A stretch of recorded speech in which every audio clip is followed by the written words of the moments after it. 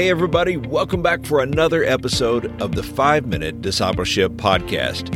My name is Lauren Hicks, and each day I share 5-minute episodes to help you grow in your faith. This podcast is about discipleship and spiritual growth.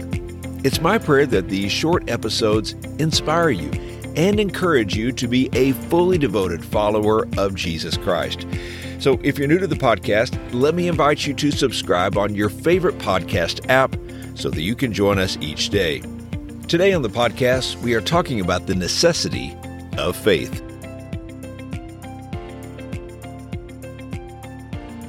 You have undoubtedly been on an elevator that bears its name.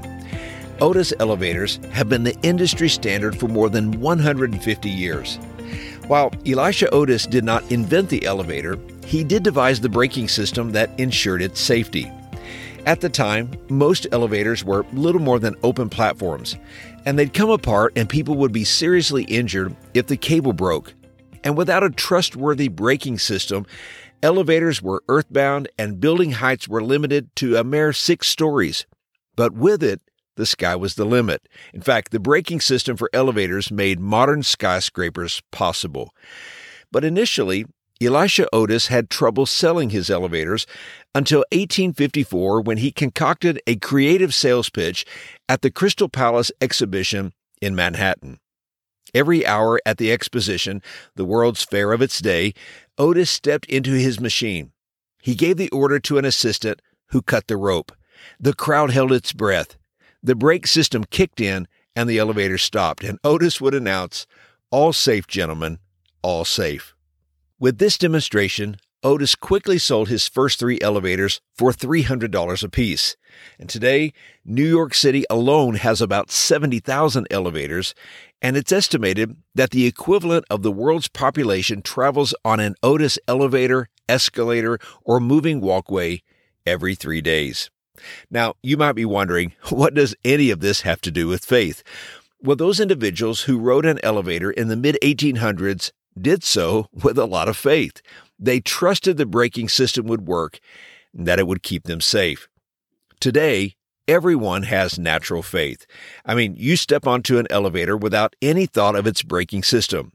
You fly on an airplane and you sit in a chair. Both require natural faith.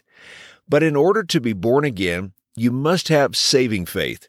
To be forgiven of your sins and to be in right relationship with God, you must have saving faith. The Bible says in Hebrews chapter 11, verse 6, "And without faith, it is impossible to please God, because anyone who comes to Him must believe that He exists and that He rewards those who earnestly seek Him." This verse tells us that faith is not just something nice to have, but it's an essential component of our relationship with God. Without faith, we cannot please God, and we cannot experience the fullness of His blessings in our lives. So what exactly is faith? Well, the Bible defines faith as the substance of things hoped for and the evidence of things not seen.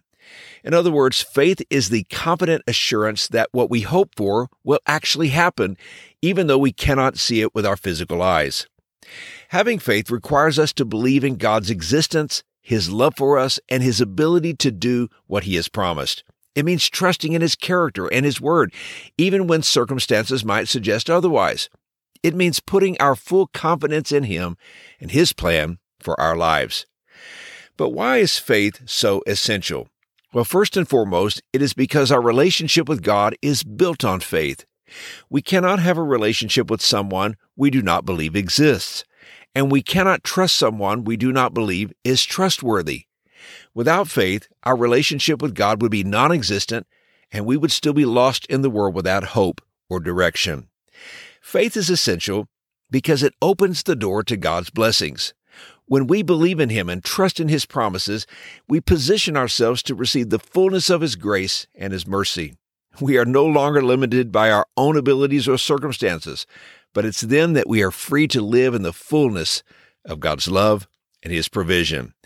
The Apostle Paul reminds us in Ephesians chapter 2, verse 8, "For by grace you have been saved through faith, and this is not your own doing, it is the gift of God." And 2 Corinthians chapter 5, verse 7 says, "For we walk by faith and not by sight." And here's today's challenge. faith is essential to have a relationship with God. The God we trust is trustworthy, and He will fulfill His word. Hey, thanks again for joining me for today's episode. I hope you have a wonderful day, and until next time, let's continue on our journey as followers of Jesus.